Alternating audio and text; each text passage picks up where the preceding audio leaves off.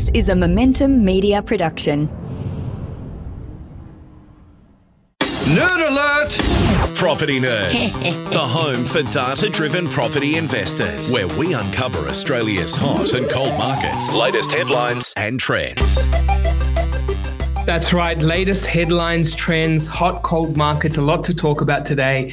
I'm your host, Arjun Paliwal of the Property Nerds podcast, and I'm here with my co-host, Leigh. How are you, Leigh? I'm good. How are you? Very good. Thank you, Leigh. And when it comes to property investing and trends, I think a lot of this month, and in particular last month as well, has been more than ever about finding those X-factor scenarios for borrowing capacity, looking at the changes happening in the finance world we're in. Of course, it's getting closer and closer to a period where people are more proactive than ever, or are forced to be proactive simply because of what we're seeing, right? And I think that's clearly, we talked about this in the last episode, sparked a refinance boom.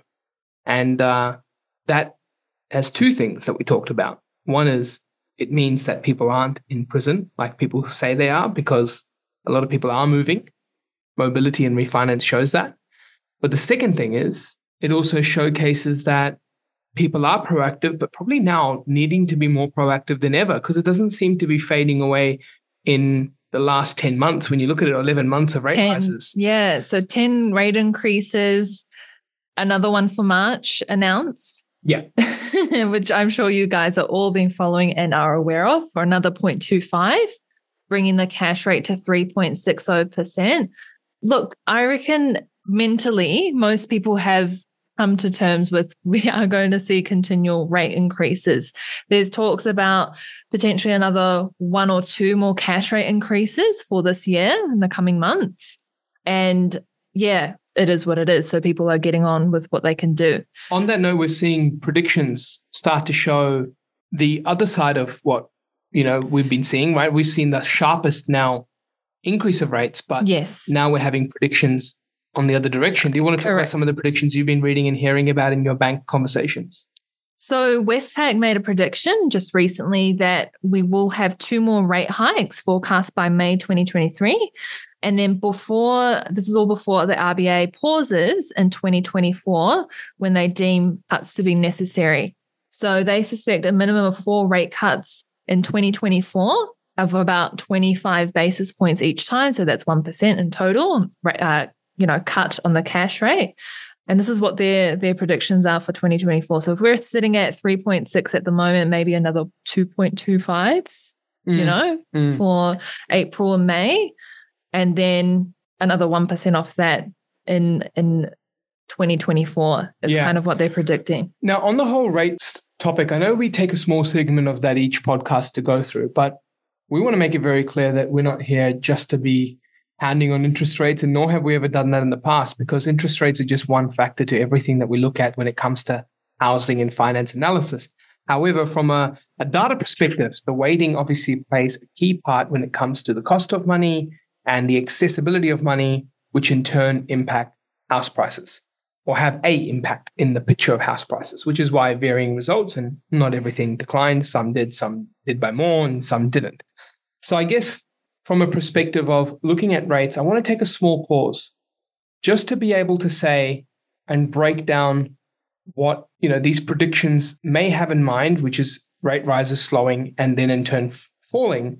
But what is the sequence of events that makes these predictions potentially come true? Because that's more important than anything. I think one thing that the Australian public is now very much aware of and hates is actually predictions coming from all angles and much the opposite happening. We talk about going back to the RBA governor talking about 2024, no rate rises until then. Well, that was obviously very much looking at that, right? Banks saying 30, 40% price declines in COVID, and the opposite happened. And then people saying rates ending, rates rising more, lots more pain, and then not as much pain or not as much rate rises or falls as many people thought. I guess the main thing here is, predictions aside, why don't we take a moment to break down the chain of events that may lead to that prediction. So when you're focusing on predictions, don't focus on what the end outcome of that prediction is, being Westpac said this, so therefore we must do X. Focus on the chain of events that must happen for a certain prediction to come in play. And I'll start sharing a couple of them. So firstly, 7.8% inflation rate came down to 7.4.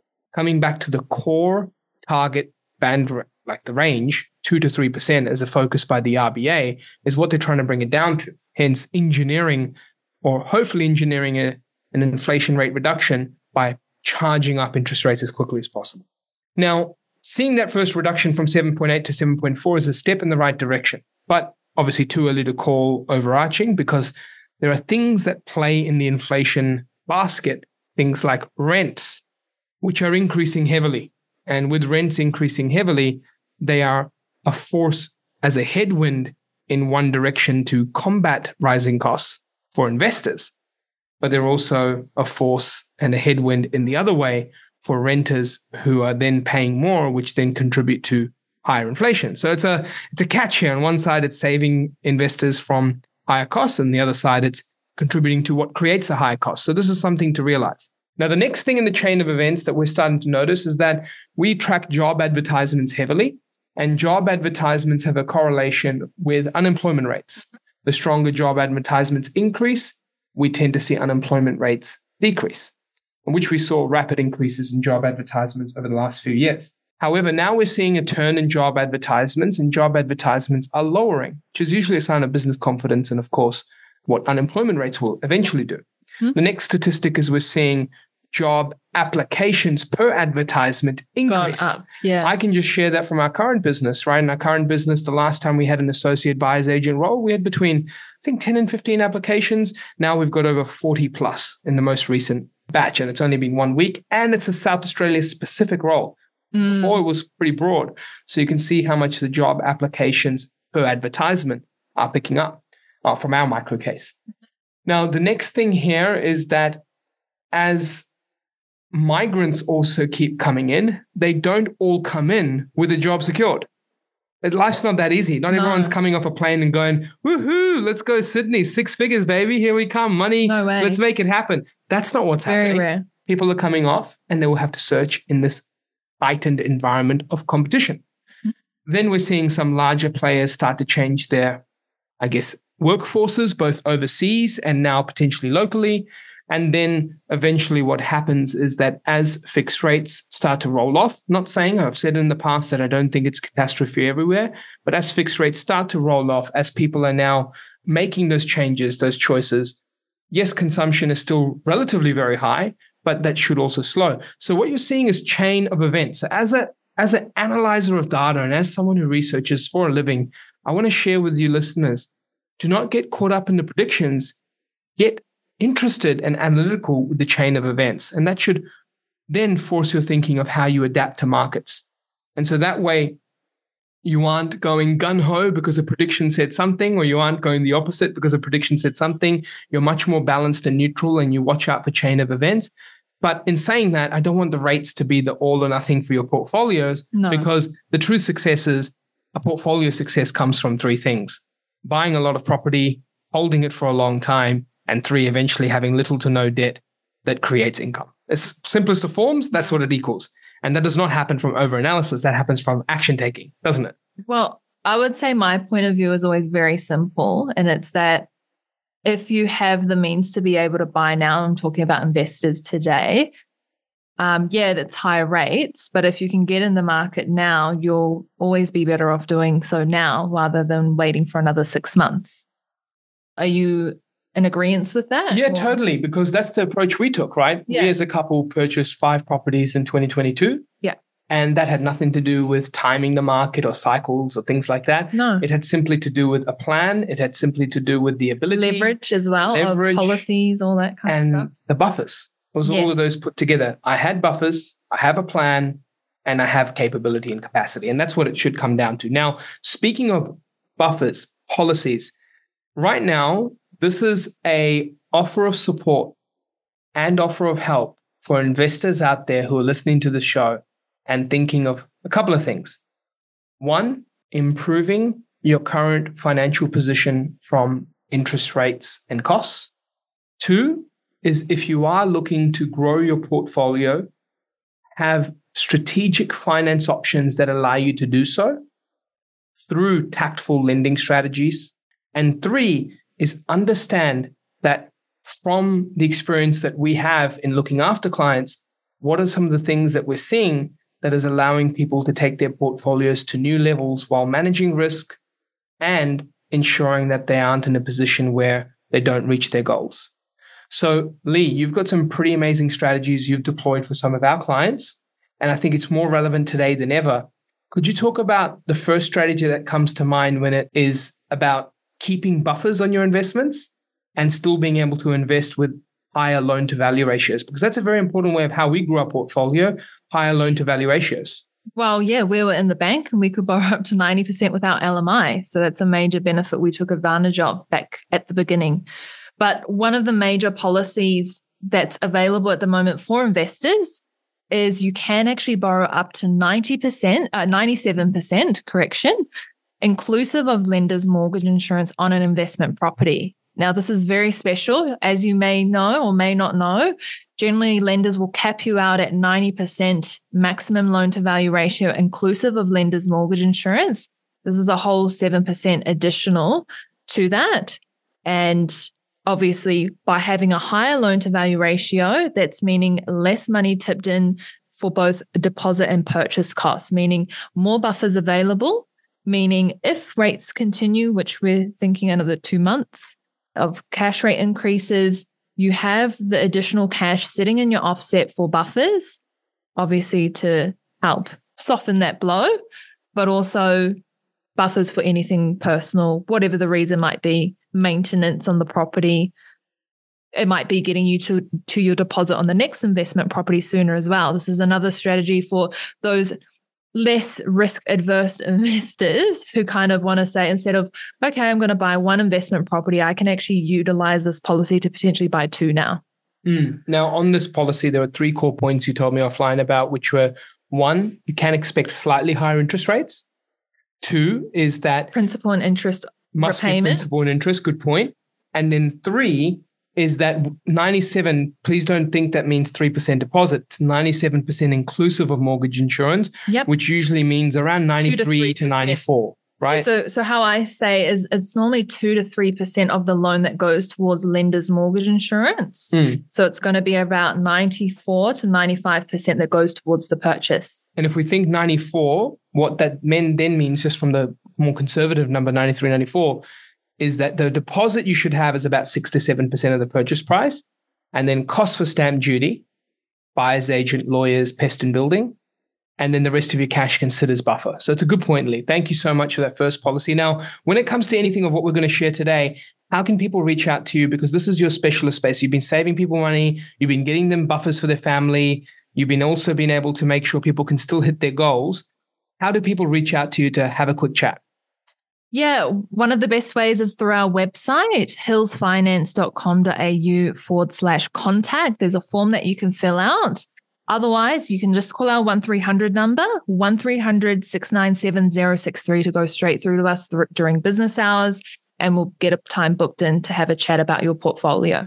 Now, the next tip that you had, Leigh, was around where people may not be looking to purchase more property, but servicing is a little bit tight for them. And this is where they're in a situation where I'm trying to refinance, but I am stuck. And at the same time, I want a better rate because I don't like where I'm at now. I want to refinance, but I'm stuck because people are telling me I can't refinance. You've been able to find some solutions. Could you talk to us about this term, dollar for dollar refinancing?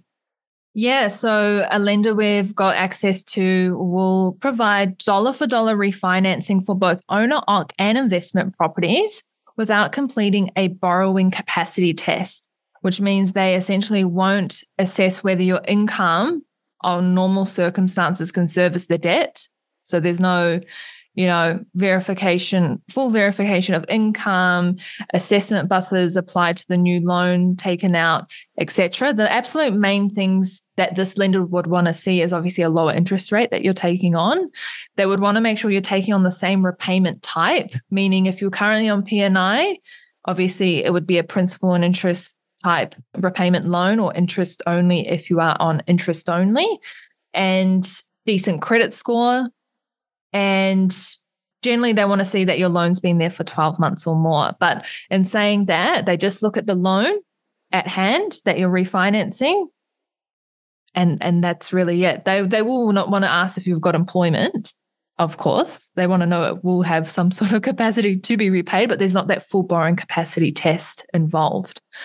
So it's more about staying clean on how you manage the property and the repayments to then allow for a move versus, you can't just move if you have a whole bunch of missed repayments and it's not working out. Yeah, so you've got to have a decent credit. This will be highly beneficial for people who have continued to grow their portfolio and their loan to value ratios have gone down as property values have gone up. Right? Because the lower the loan to value ratio, the better the interest rate that they'll honor you is. It's all based off tiered interest rate system. So that's how that works. But yeah, we're getting a lot of success off that, especially because they've just recently brought in that option for investors, not just owner occupiers. Now, there's two other points you wanted to mention today around one core area, and that is getting a second wind on your borrowing, meaning the ability to go, hey, look, you might be stuck, but here's how you can borrow that little bit more to unlock an extra purchase or maybe even two extra purchases. What are some of the things you've been seeing around loan terms, assessment rates, and even loan structures?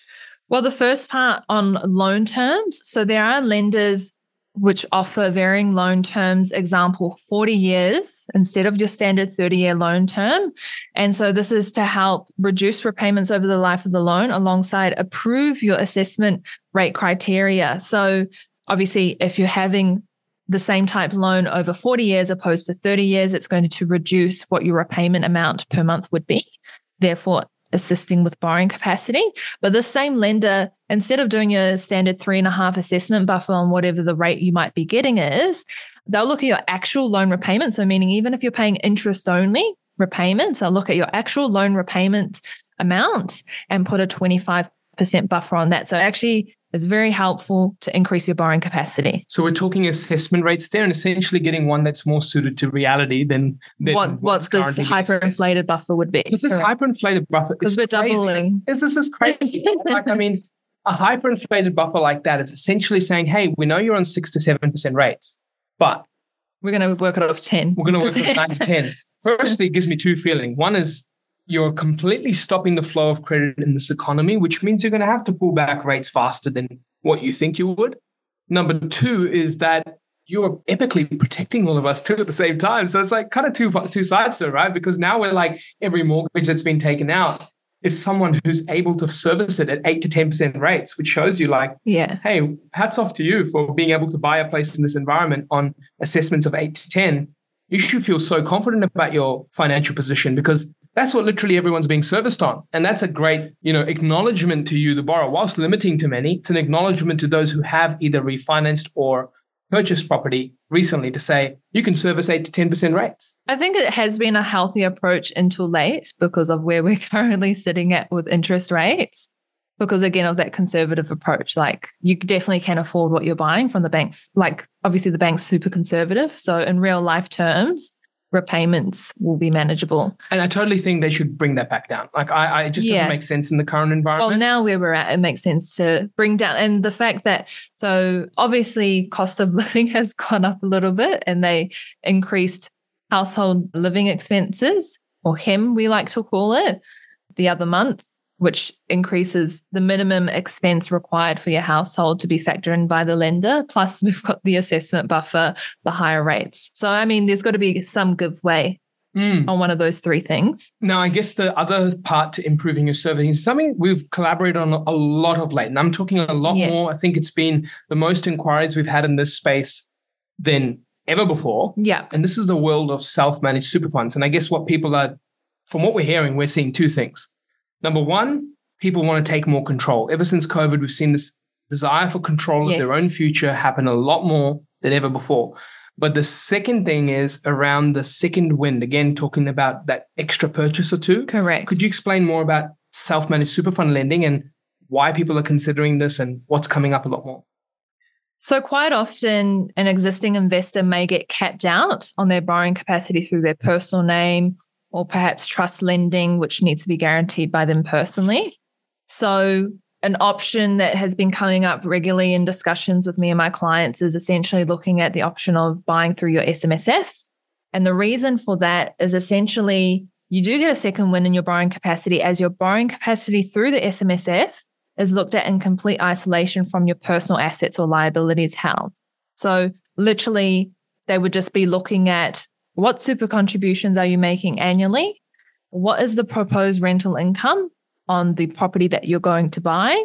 And that's essentially how serviceability would be worked out, obviously including any additional incomes on existing SMSF properties and loan repayments on those existing SMSF properties. But if you're brand new to SMSF lending, it could be a great option if you either have individually or combined a total of 180K plus in superannuation. This could be an option that you're eligible for. And like I mentioned, it would be in a separate structure through your SMSF. Hence, it helps with that second wind. No, it's a great point, Leigh. And SMSF lending, it is a core part. But I guess the main thing people should just be focused on is that, it does require higher interest rates. They don't require, but they charge higher interest rates. Does have higher interest rates. Just be more mindful that, whilst you've got the money and the ability to do so, doesn't always mean it's the best thing. And this is where financial planners and us tag team a lot, accountants tag team a lot with us to make it more holistic. So if you want to talk about the SMSF side of things and you haven't set one up or you've recently set one up and you'd like to go through this, Leigh's quite confident that we'll be able to find a solution for lending. So don't stress too much on that. I'd say more about, do you have that 150 to 180 minimum? Have you had a chance to set it up? And if you don't have a contact or the right team around you to set it up even, just reach out to me. It's InvestorKit.com.au for a free consultation with our team. And we'll walk you through the process of SMSF, walk you through the contacts and relationships like financial planners and accountants to have on your team to make sure you're holistically reviewing it with the right setup and compliance. And then, of course, Leigh and I collaborate to execute the asset. So big thing that's happening on that front. Now, Leigh, you've had the recent ABS lending indicators come out. Did you want to talk to us about what's happening on the finance front from January's data and what you're noticing? Yeah, so obviously 2 months delayed with us being in March currently. So in January 2023 for total housing, this fell by 5.3% to 22.1 billion after a fall of 4.3% in December. And so that was 35% lower compared to a year ago for total housing. So we're clearly saying, hey, 35% lower is the sign of two things, in my opinion: a shift in borrowing capacity, the ability to lend. And secondly, also fatigue. There was a big boom in January last year that was coming towards a bit of a slowdown for some locations and continued for many. So a lot of activity, a lot of finance reduction there, but interest rates the big culprit. What are you seeing around the splits when you break it down to, I guess, refinancing and other types of financing? So for external refinancing, total housing fell by 2.1%, but remain close to record highs of 18.6 billion. So the record of refinancing is a great point to call out. Yeah. People, again, this is a great time that shows many Australians, if not the majority, are being proactive on their finance. And definitely. Secondly, it shows that the so-called prison of mortgages and not being able to move, people locked in, isn't as bad as many say, because you're having the record highs of refinance, which means A, high proactivity and intent, but B, to refinance, you must be able to move, right? Correct. And so to be able to move shows that you're not stuck. So it's a great point to raise. And I think it constantly shows that we are in a better shape in Australia than we, many think that we are. Yeah. Right. And so I know from a financing, though, in terms of investors and owner-occupier, they're both a little bit lower, but they did lower. I guess the main thing here is that this is a clear sign, just simply, that the credit sensitivity, and I think this is one thing many analysts probably didn't take into account this time around as much as they have didn't take it around this time around as much as they should have. And that is interest rate sensitivity and credit take-up sensitivity. What I mean by that in simple terms is we've seen all these charts around, interest rates don't equal X or equal Y in the past. But as the debt has changed in Australia, so has the sensitivity to it. And as our policies have shifted, so has the sensitivity to those changes. So it simply means that you can't keep relying on the past data to tell today's picture just because we're in a different position of Australia's total debt positions and how borrowing capacities are considered. I still feel that in isolation, interest rates and finance take up aren't enough, because on the micro markets, it's still a decision that a property investor can make, but they're definitely making a larger impact today than they have in the past, largely due to that sensitivity component mentioned. So Leigh, that's a really good recap of finance. Just to recap again, how can people get in touch with you to be able to make sure they can look at those higher loan to value ratio options, those creating more buffers, better loan terms, dollar for dollar refinance, more servicing, and of course, certain buying structures to boost their portfolio? Give us a call on 1300-697-063 or through the website hillsfinance.com.au/contact and fill out the form.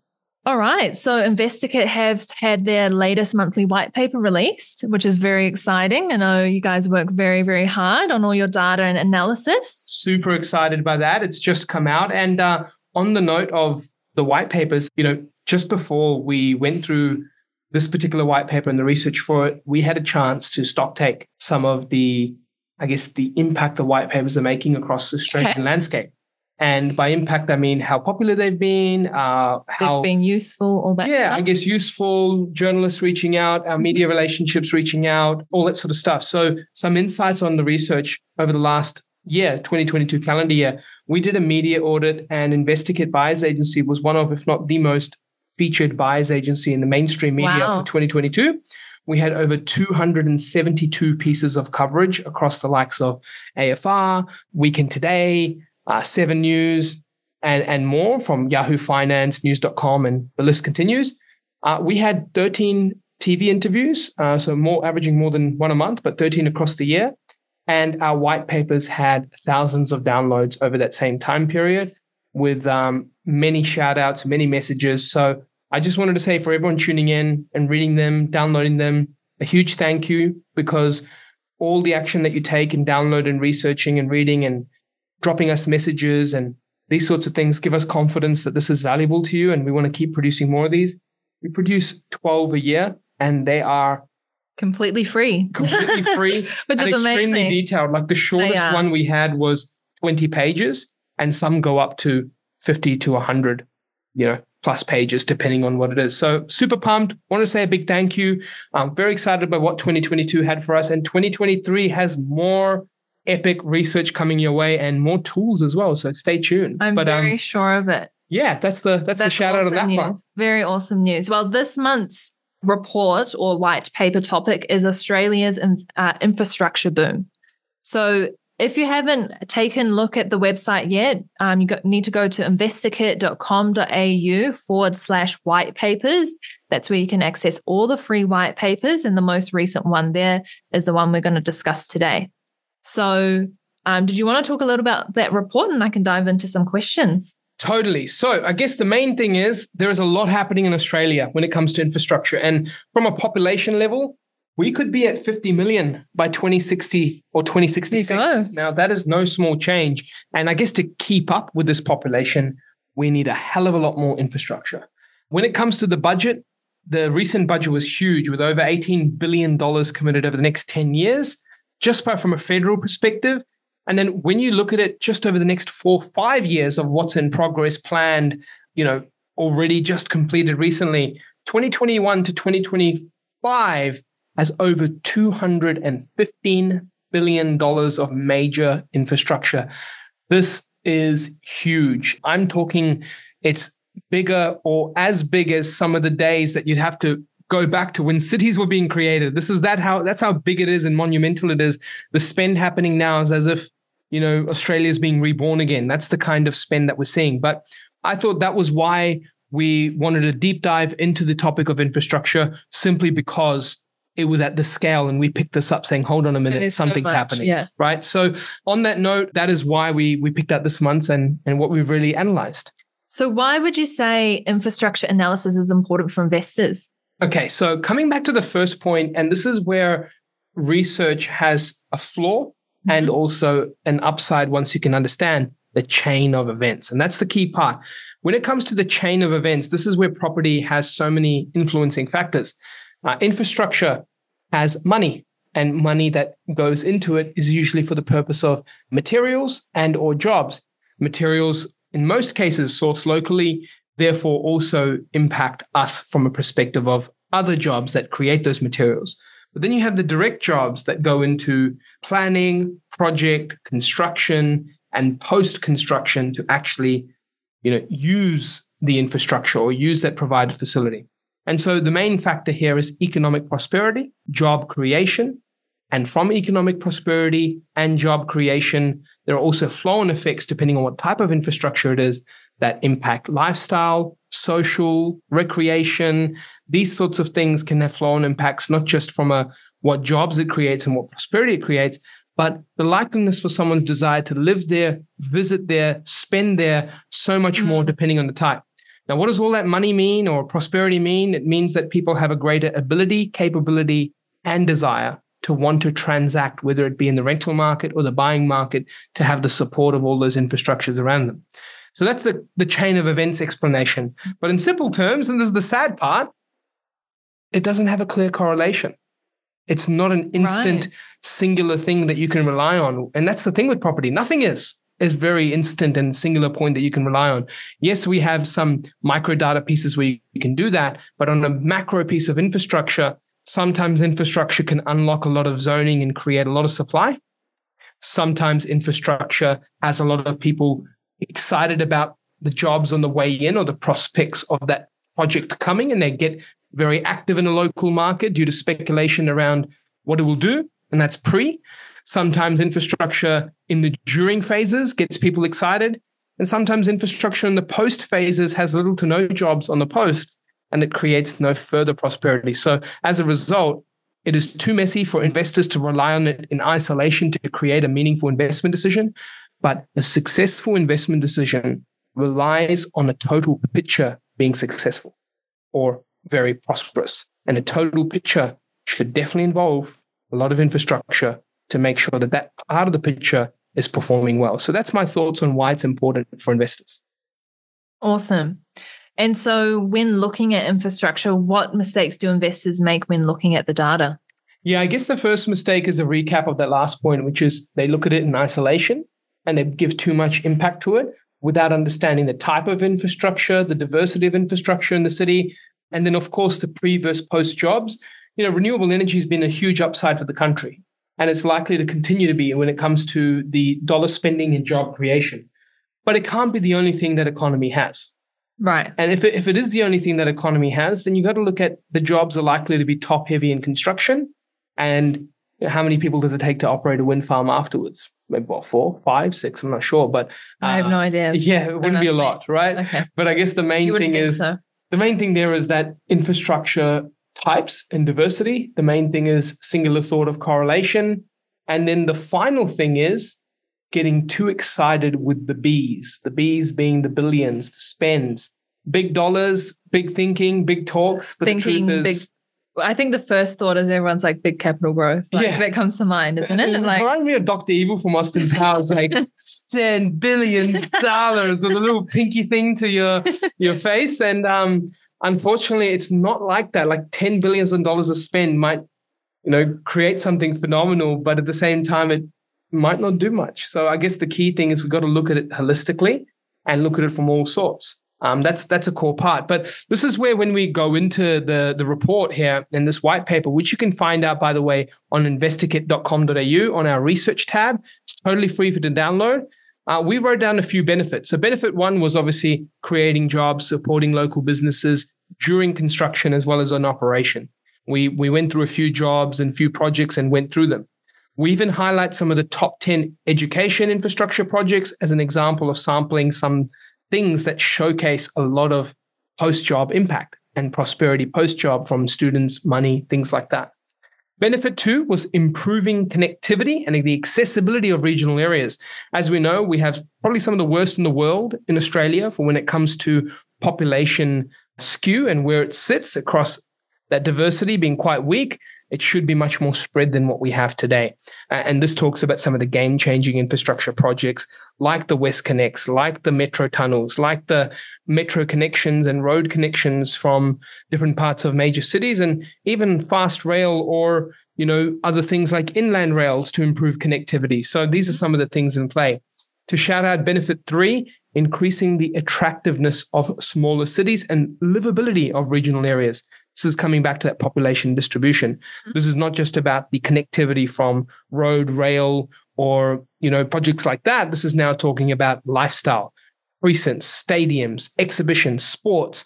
What brings connectivity and livability better than, an epic sports culture, an epic, stadium and live events? These sorts of things make a huge difference to a town's popularity. Other benefits that we've talked about in this report, even medical infrastructure, I guess, was another point to things that expand livability. But cleaner energy, more diverse power networks, these are a huge topic on the spending in Australia right now. And these were some of the 4 core components. We go into each state in this report, some of the core standouts, looking at percentage changes, significant projects, value of constructions in pipelines spread across sectors. We look at government funding. We look at per capita spend, and these sorts of things you can expect on a state-by-state level when you download this report. So from a perspective of infrastructure, that is the core, key thing to expect when you're looking at this report and what you should take out when reviewing it. We obviously haven't seen much on infrastructure, like investment infrastructure like this before. Why is it not being talked about in the current environment?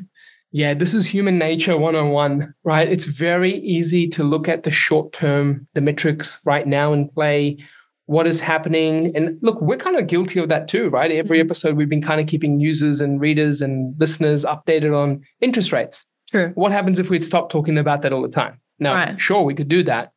But at the same time, we want to be as holistic and, informed across many avenues, the goods, the bads, the truth. And that's what true research is about, not favoritism on just the good stuff. We want to talk about it all. And that's what we try and do here. But the truth is many people fall to the trap of that singular metrics or isolated metrics and focusing on the short term. If interest rates were aside, do you know what we would have right now? We would have a booming population, an undersupplied rental market, an undersupplied housing for sale market, and the most economic prosperity we've seen from unemployments, job advertisements, projects in the pipeline. So those listening, that is in simple form what you call fundamentals. And those fundamentals in the majority still exist. But we have this dark cloud of feeling uneasy, feeling uncertain, not knowing how much more money costs and increases happen. And poor people are feeling a lot of this impact. Like a lot of people are feeling this. And I feel pretty sad about, what's happening in that front from the uncertainty and how much impact is in play.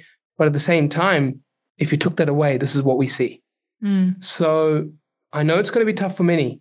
And I know it's going to be... It's like a 12-month hit for everyone. Exactly. But if we didn't talk about it so often, maybe mentally it wouldn't be as draining. Is that what you're saying? No, I'm saying it's still very much draining for the pockets. I'm still very much draining for people out there. Don't get me wrong. This is very tough for many.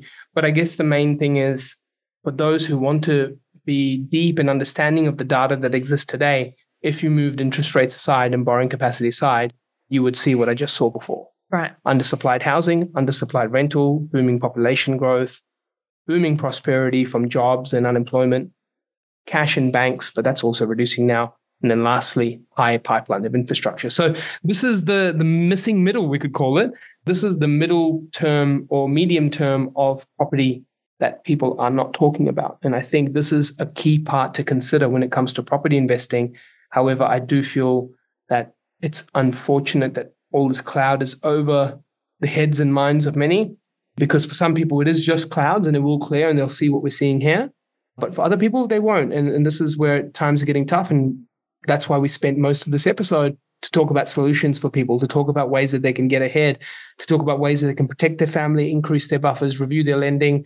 And for those tuning in, I think, great, go get yourself a copy of this white paper and check this out. But more than anything, have a chat to Leigh and the team.